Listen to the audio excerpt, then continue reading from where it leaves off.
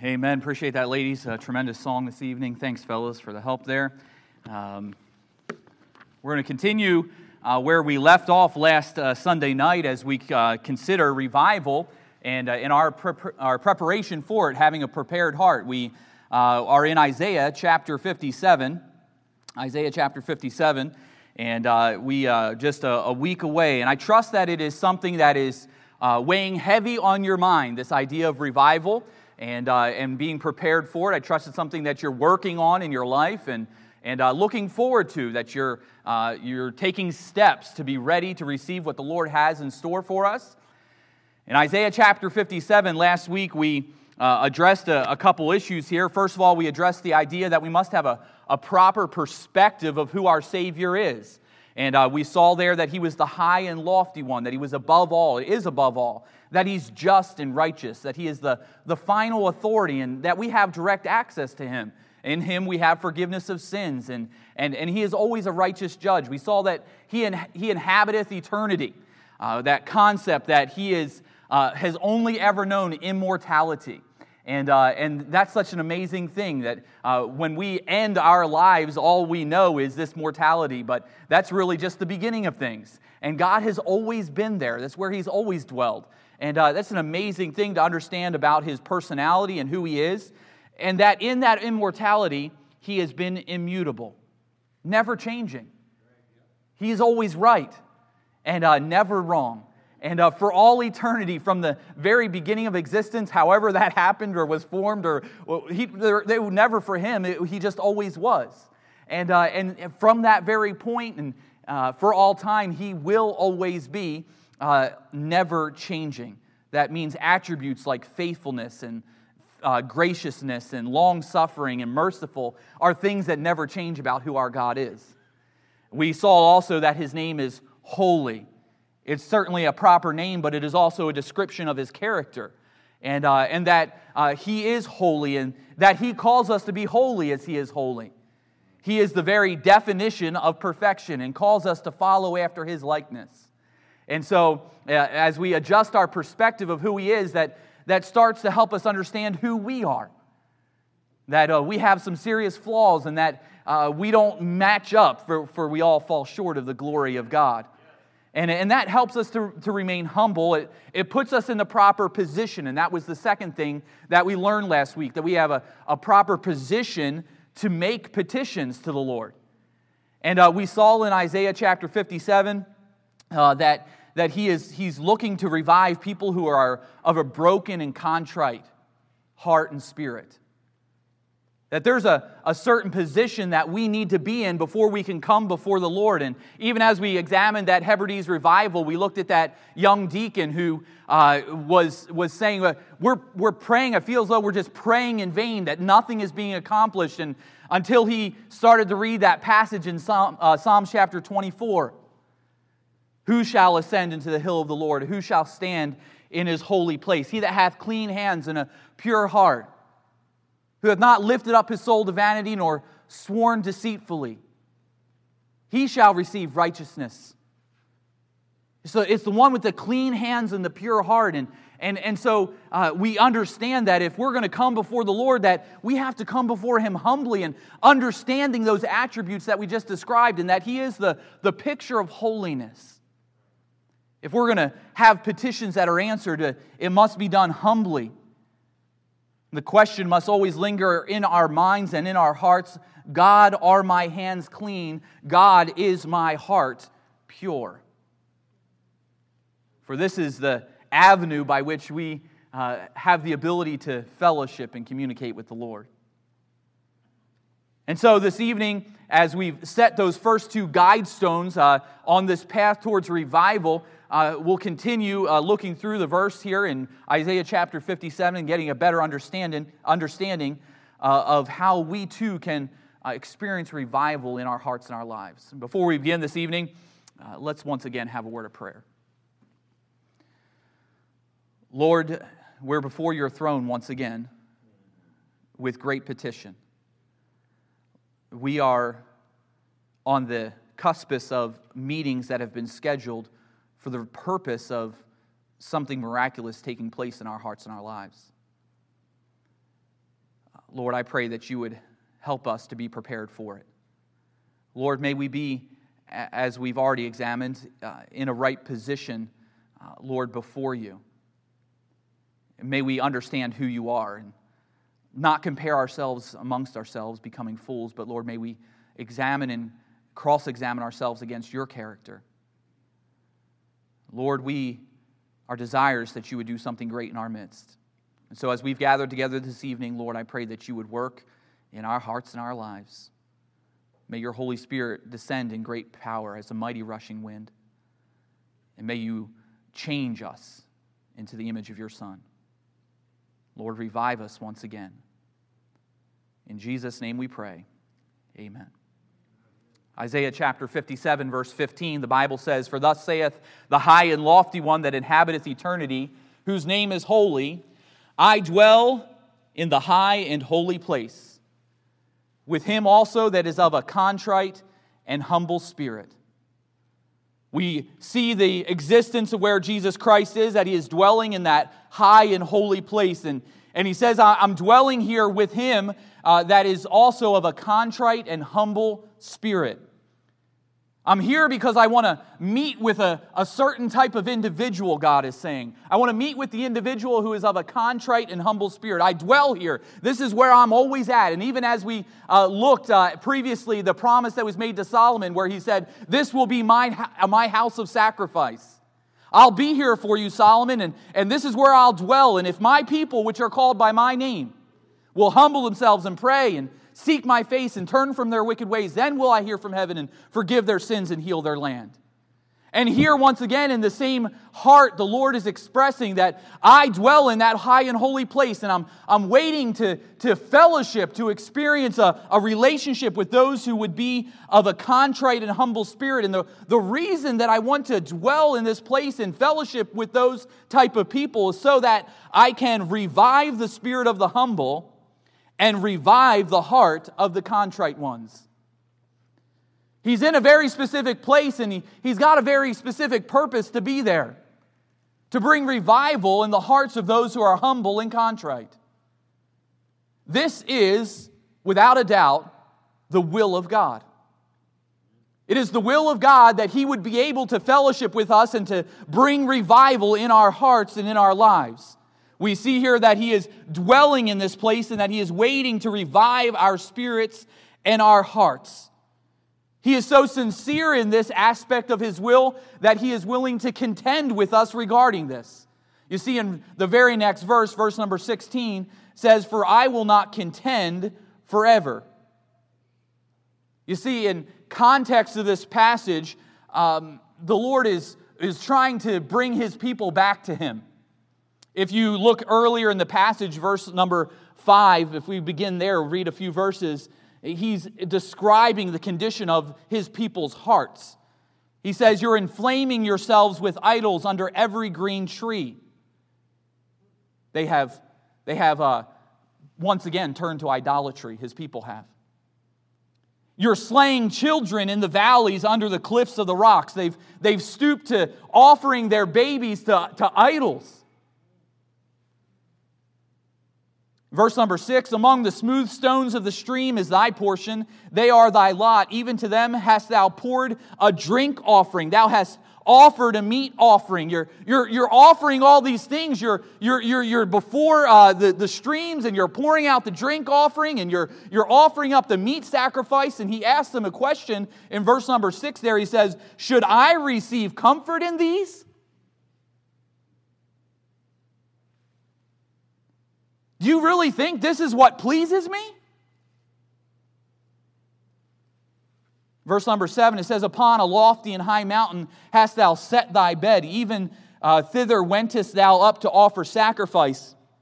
Behind the doors also and the posts hast thou set up thy remembrance, for thou hast discovered thyself to another than me." You've given yourself over to someone else. You've decided that serving me is not good enough for you, that you want to go your own direction, and you've turned yourself over to somebody else than me. Thou art gone up, and we continue in verse number 9, thou art gone up, thou hast enlarged thy bed, and made thee a covenant with them. Thou lovest their bed, where thou sawest it, and thou wentest to the king with ointment, and didst increase thy perfumes, and didst send thy messenger far off, and didst debase thyself even unto hell. Thou art wearied in the greatness of thy way. You're so sincere in what you're doing. You're getting the perfumes, you're bringing them in, you're offering before sacrifices, you're offering your children and pouring out the drink and offering up a meat sacrifice. You're bringing in perfumes and ointments and performing all kinds of seances. You're trying to do everything, and the Bible says that thou art wearied in the greatness of thy way. You see that it's not accomplishing anything, but you're still committed to it. You're still sincere in it. Brings us back to that question, should I receive comfort in these? Well, certainly he doesn't, because we see here in the end of verse number 10, there is no hope. Thou hast found the life of thine hand, therefore thou wast not grieved. You're just content in where you are. Not willing to change, not willing to come back to me. Verse number 11, of whom hast thou been afraid or feared, that thou hast lied and hast not remembered me, nor laid it to thy heart? How can you deceive yourself? Why do you continue to ignore my voice? And why are you continuing to go your own direction? He's contending with his people.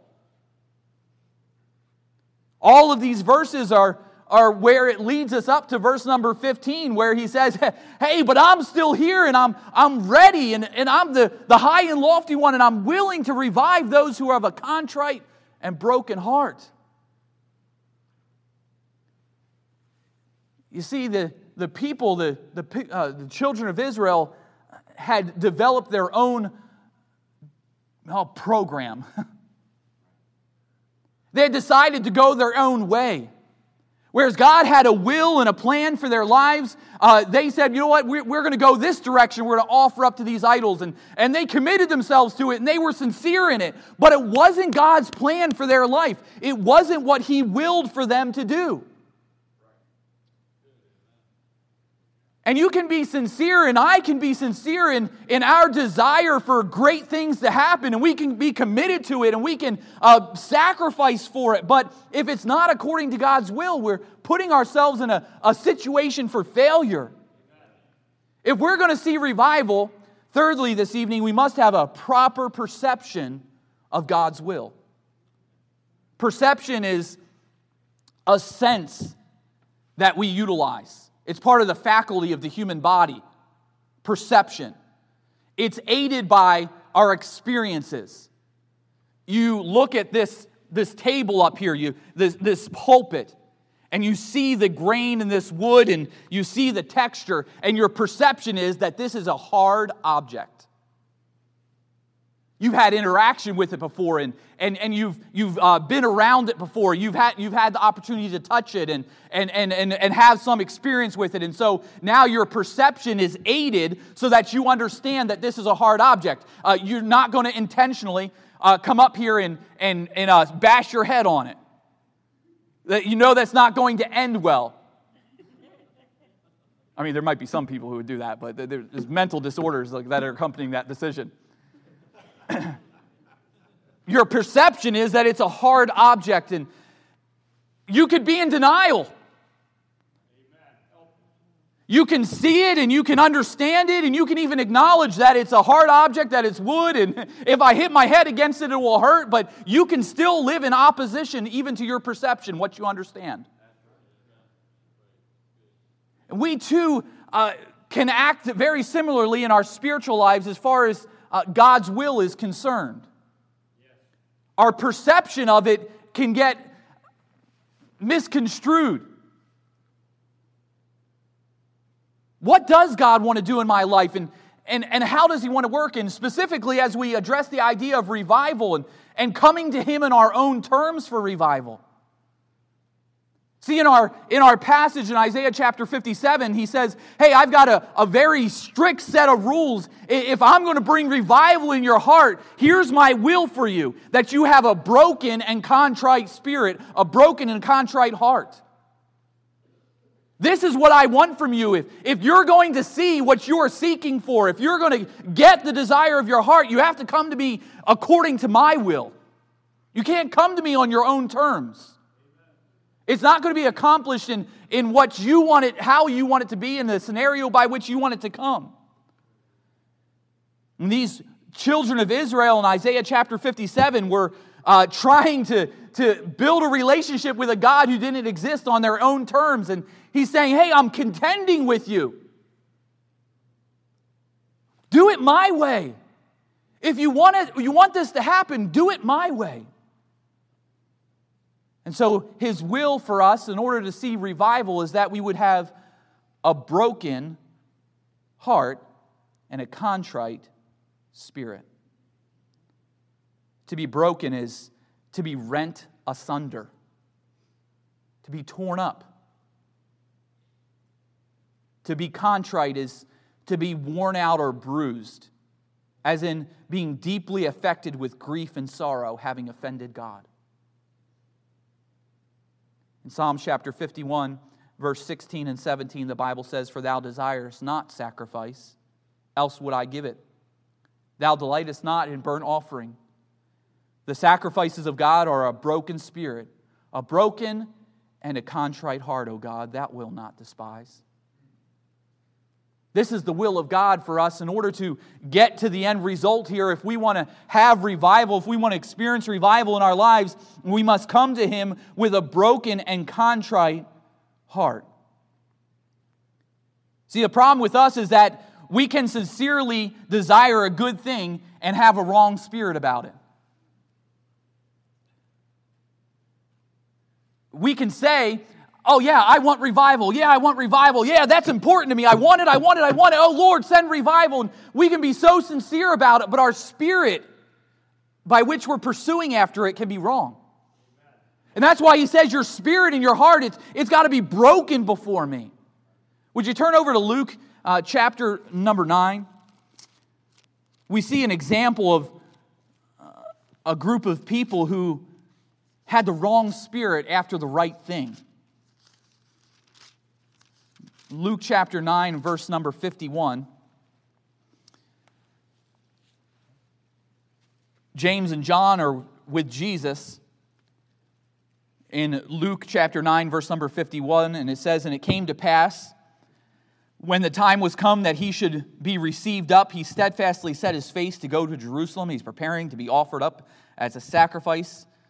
And sent messengers before his face that they went and entered into the village of the Samaritans to make ready for him." So he's going to travel to Jerusalem, and he sends messengers ahead to get a place to rest that evening. He's going to stop in the city of Samaria on his way. And the Bible says in verse number 53, "And they did not receive him." They didn't want anything to do with him. And it says there, because his face was though as he would go to Jerusalem. And the Bible says in verse number 54, "And when his disciples James and John saw this, they said, Lord, wilt thou that we command fire to come down from heaven and consume them, even as Elias did?" But he turned and rebuked them and said, "Ye know not what manner of spirit ye are of." I mean, here we see James and John, and they're so sincere in serving the Lord. I mean, there's some great qualities here. They're with him, and somebody disrespects the Lord, and they're not even going to let him come into their city. Nobody is going to accept him. They've refused him accommodation, and James and John are angry about this. How dare you refuse our master? And they turn and they express great confidence in the Lord. Lord, do you want us to call down some fire? Let me burn those jokers up. How dare they? How dare they refuse you? Don't they know who you are? Man, you're God. What do you want us to do? We'll do just like Elias did. We'll call down fire and we'll just burn them up. Burn them right to the ground. That's what they deserve. They just toast. Heaps of ashes. That's what we want. But the Lord rebuked them. Said, "Ye know not of what spirit you are." See, you're coming to me and you're asking for something and you got great confidence in me. You're expressing confidence in what I can perform through you. You're asking, hey, do you want us to call down fire? A man? Just a mere man calling down fire? What confidence they're expressing in God. But you're coming to me in the wrong spirit. You're coming after this thing with the wrong attitude. Your spirit and your heart are in the wrong place. That's not a humble and broken spirit. We see there in verse number 56 of Luke chapter 9, he says, "For the Son of Man is not come to destroy men's lives, but to save them." What you're asking for is in complete opposition of what I'm here to accomplish. I'm not here to destroy people. I'm here to save them. And the Lord is not here to simply fight with you all the time and fight with me all the time about me being right with Him. He's not here to contend always with me, as we saw in Isaiah. That's not His purpose. That's not what He always wants. But He's willing to contend with us. He's willing to chastise us. He's willing to correct us so that our spirit may be changed and adjusted so that we are willing to follow after His will. If we're going to see revival, we've got to come to Him on His terms. Oh, I'm willing, Lord, I'm willing. I'll do whatever you want for me. Just show me from your word.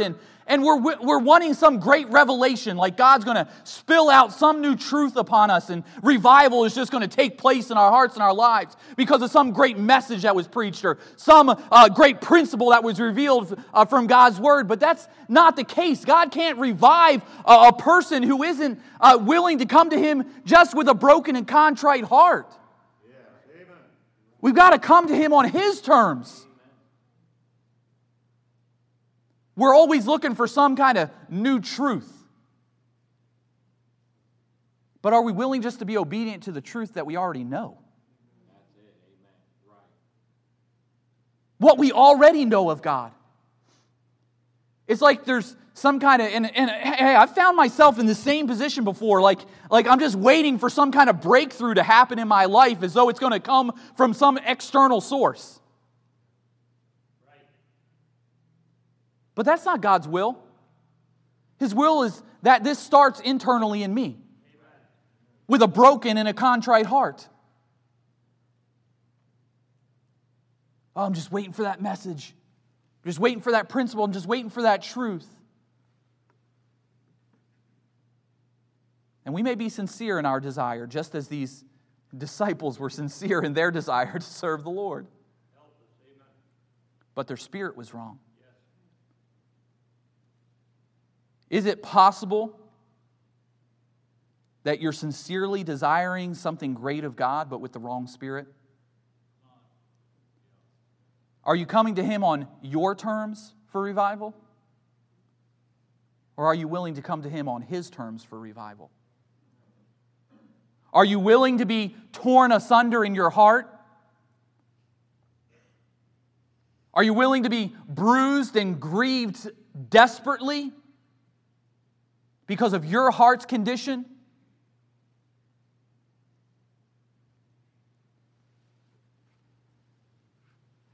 Well, those are easy questions to answer verbally. But what about our heart?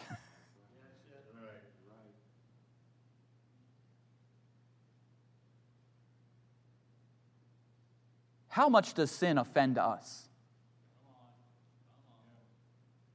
How much does sin offend us? It offends God greatly. So much so that He says, hey, you've got to become broken and contrite about this. I can't work in your life and your heart until you become broken and contrite about sin. About your human condition. Now, we say that we are wanting revival, and we understand the concept of sin being wrong and it offending God, and we understand because we've been aligning our perspective of who He is and how amazing our God is, but does sin offend you? Does it offend me? How much does it grieve your spirit? In my experience, I can go pretty far before something really grieves me the way that it ought to. I can go too far. Often I go too far before it grieves me. If I'm going to be ready for revival in my heart and my life, if we're going to be in a position where the Lord can really revive us, where He can revive the broken and the contrite heart, we've got to look at our sin and the condition in which we find ourselves, and we've got to be tore up about it. We've got to be bruised and tenderized.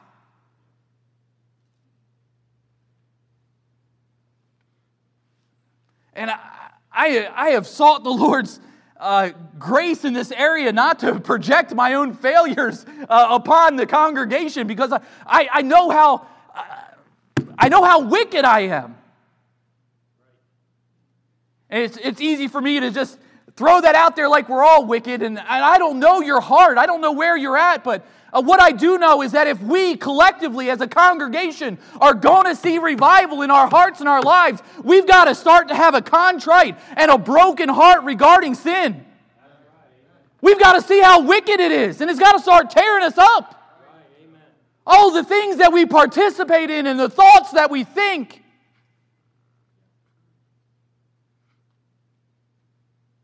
The garbage we subject ourselves to.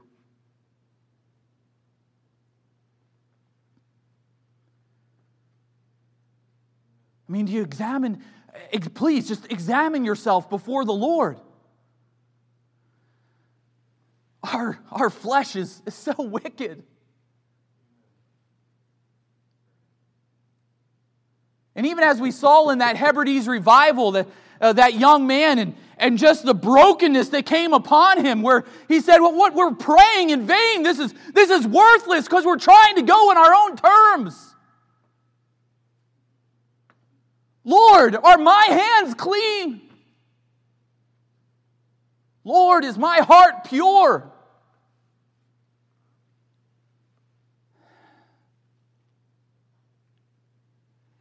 This is so much easier said than done. And I can't communicate that enough.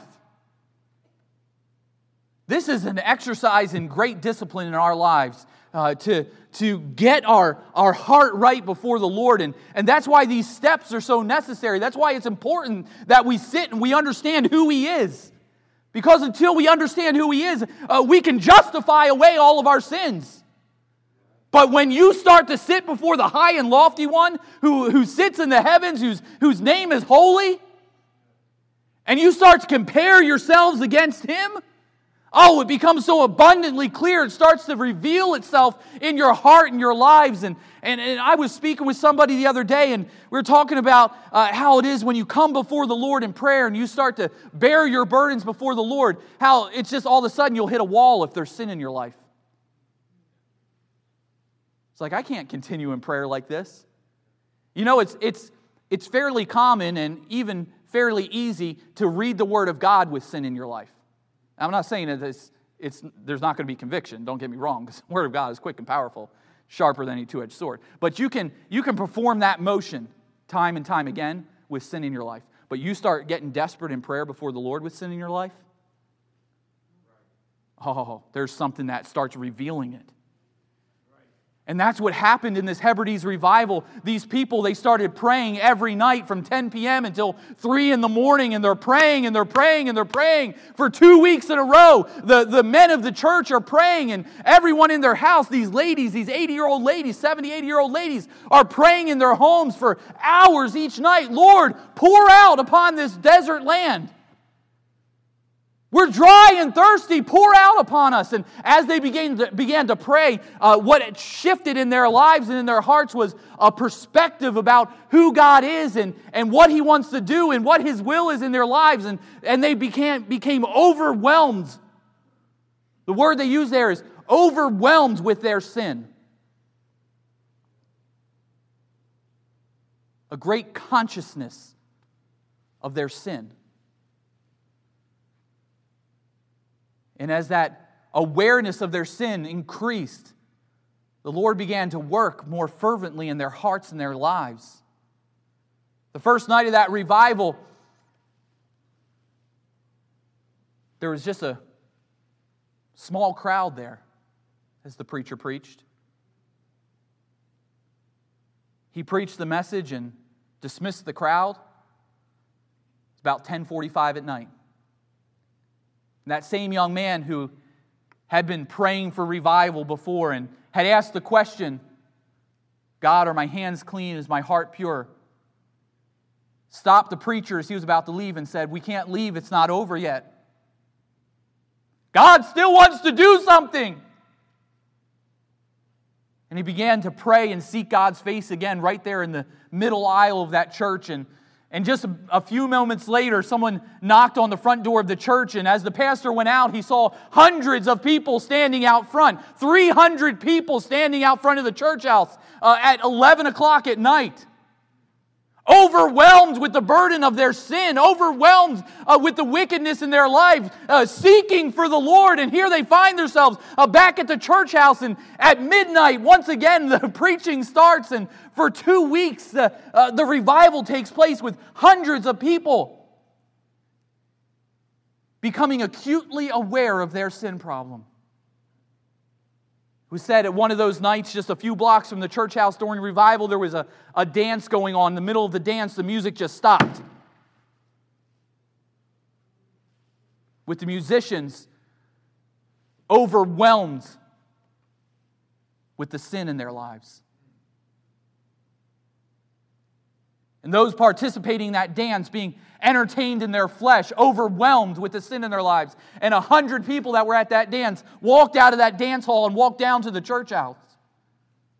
Overwhelmed with the sin of their lives. In desperation, coming to the Lord on His terms with a broken and a contrite heart. Because of the wickedness, because of the sin that was in their lives. If we're going to see revival, we've got to come to Him. It's not just good enough for us to say we'll come to Him with a broken and contrite heart. We've got to be broken and contrite in our heart and our spirit.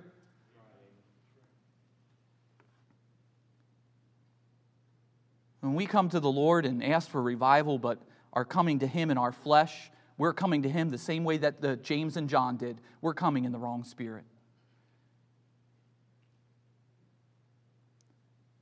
Are you seeking after revival in accordance to His will? As you turn to John chapter 11,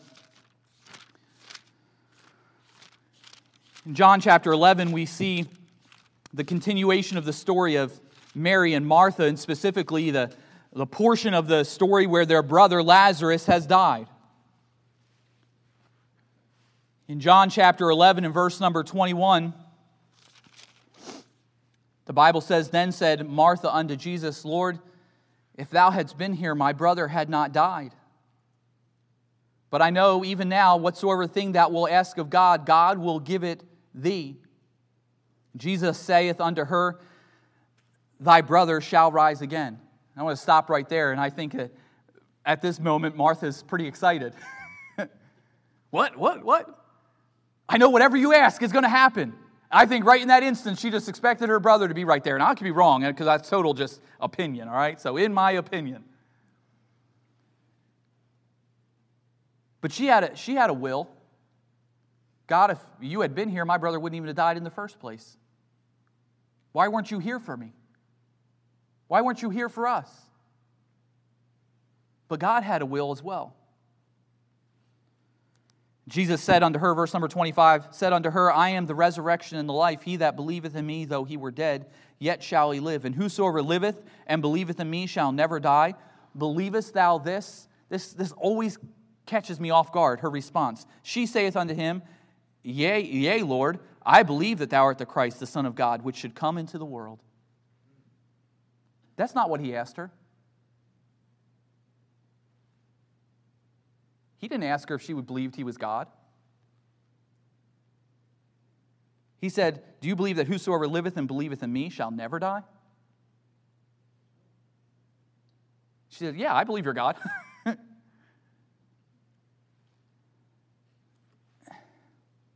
See, God had a purpose and a plan in what He was trying to accomplish in Lazarus' life. And he had a purpose he was trying to accomplish in Martha's life as well. You see, Martha had a heart issue. We're aware of that. She was bitter at her sister Mary for sitting at Jesus' feet, was she not? She was angry about that. And now once again, she's angry. She's upset with the Lord. If you were just here, if you were here when I wanted you to be here, my brother would have never died. And the Lord addresses her heart here. He asks her a question. He doesn't say, what do you say about me? Because she's already expressed her verbal confidence. If you just speak it, then I know he could come back to life. He doesn't care about what she says. He asks her about her heart and says, do you believe that the person who dies, if they believe in me, they never die? They live forever? Do you believe that? Oh yeah, God, I believe you're God. You see what she's doing? He's trying to correct this heart attitude in her life. Martha, I've got a plan and I've got a purpose here. Will you just trust in me? Will you trust in what I'm trying to accomplish? Oh, I hear you, Martha. You're expressing confidence in me, but you don't believe. You don't believe what I'm actually trying to do. I think it's very plausible that we have a tremendous amount of confidence in who God is. But we don't have the right kind of belief in what He wants to do and how He wants to do it.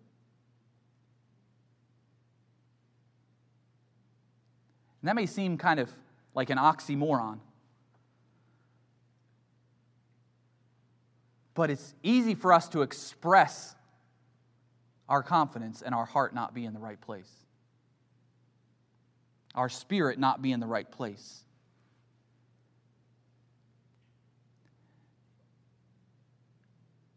It's not enough to express your confidence in the Lord. You have to be submitted to His will if revival is going to take place. And submission to His will isn't just that one singular action. Submission to His will is also obedience to His word. Obedience to how He instructs us.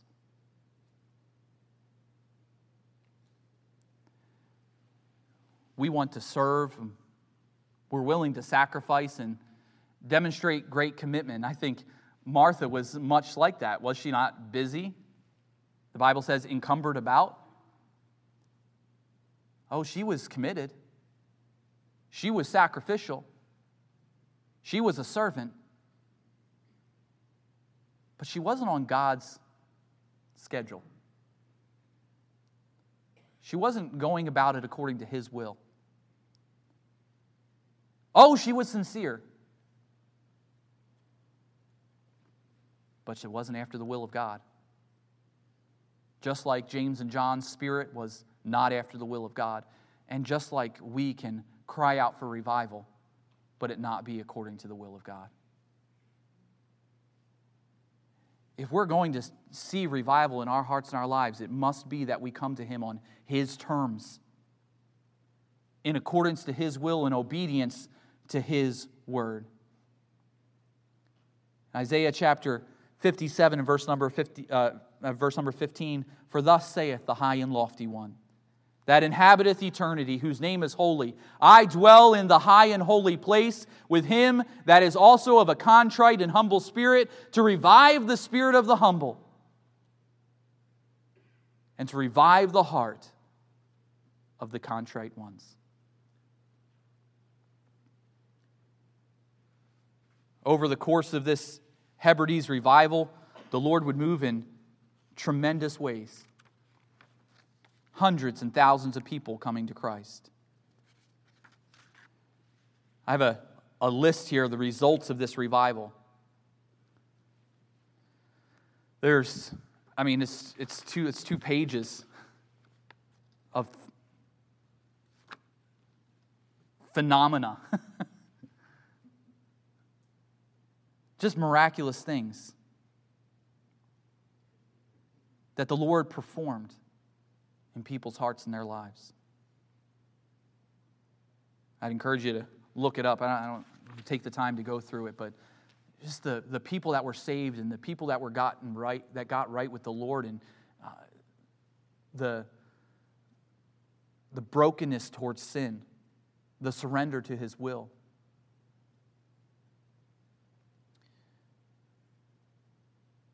But it happened when people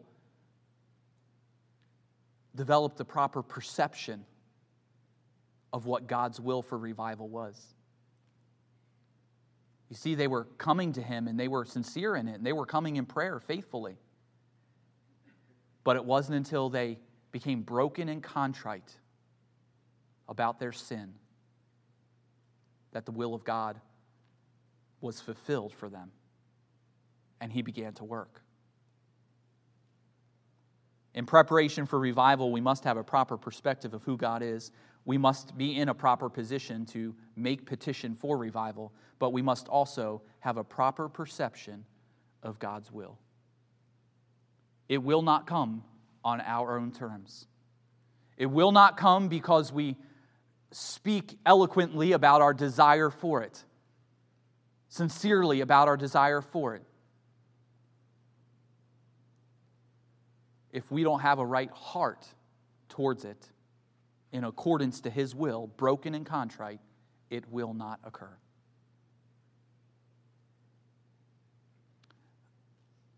Can I challenge you as we approach this week leading up to revival to meditate upon these principles? I know in my own heart and my life, I am so sincere about what I do. But it's not always in the right spirit.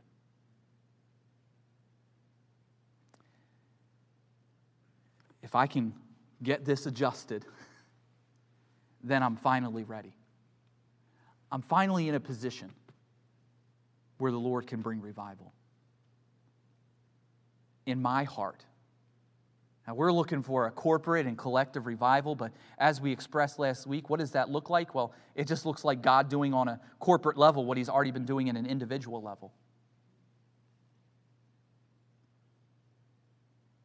Are you acutely aware of the sin in your life? Are you broken and bruised about it? Are you torn about it? Does it wear you out? Where are you in opposition to God's word? Oh, yes, I'm broken about my sin. And we're going to close with this. I'm broken about my sin. Oh, it hurts me so much. I'm contrite. Yes, I would say my heart is contrite, and yes, my spirit is broken, my heart is broken and my spirit is contrite. Yes, that's who I am. Let me ask you a question to challenge that. Are you in obedience to God's word? Are you in obedience to God's word? You can never be in God's will if you are not in obedience to God's word. Is there an area of your life you're violating His word?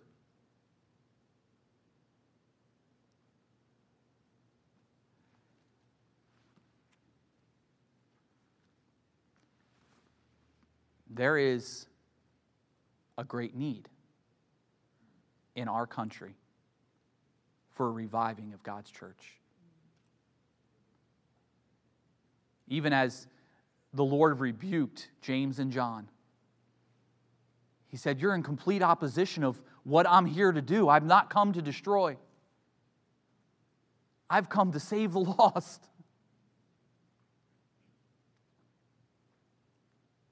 And God needs us to get on board with His will so that He can use us the way that we ought to be used for Him, for the cause of Christ. Because our time is short, and as we heard this morning, our opportunities are limited, and they're passing us by.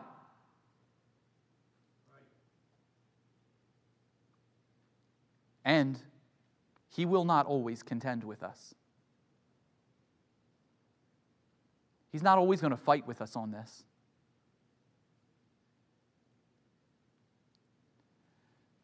he that hardeneth his neck shall suddenly be destroyed, and that without remedy. There is a believer, even I believe, that just hardens their heart towards the voice of God, and he will no longer contend with even one of his children. I mean, whom the Lord loveth, he correcteth, and chasteneth, betimes, repeatedly, but not forever.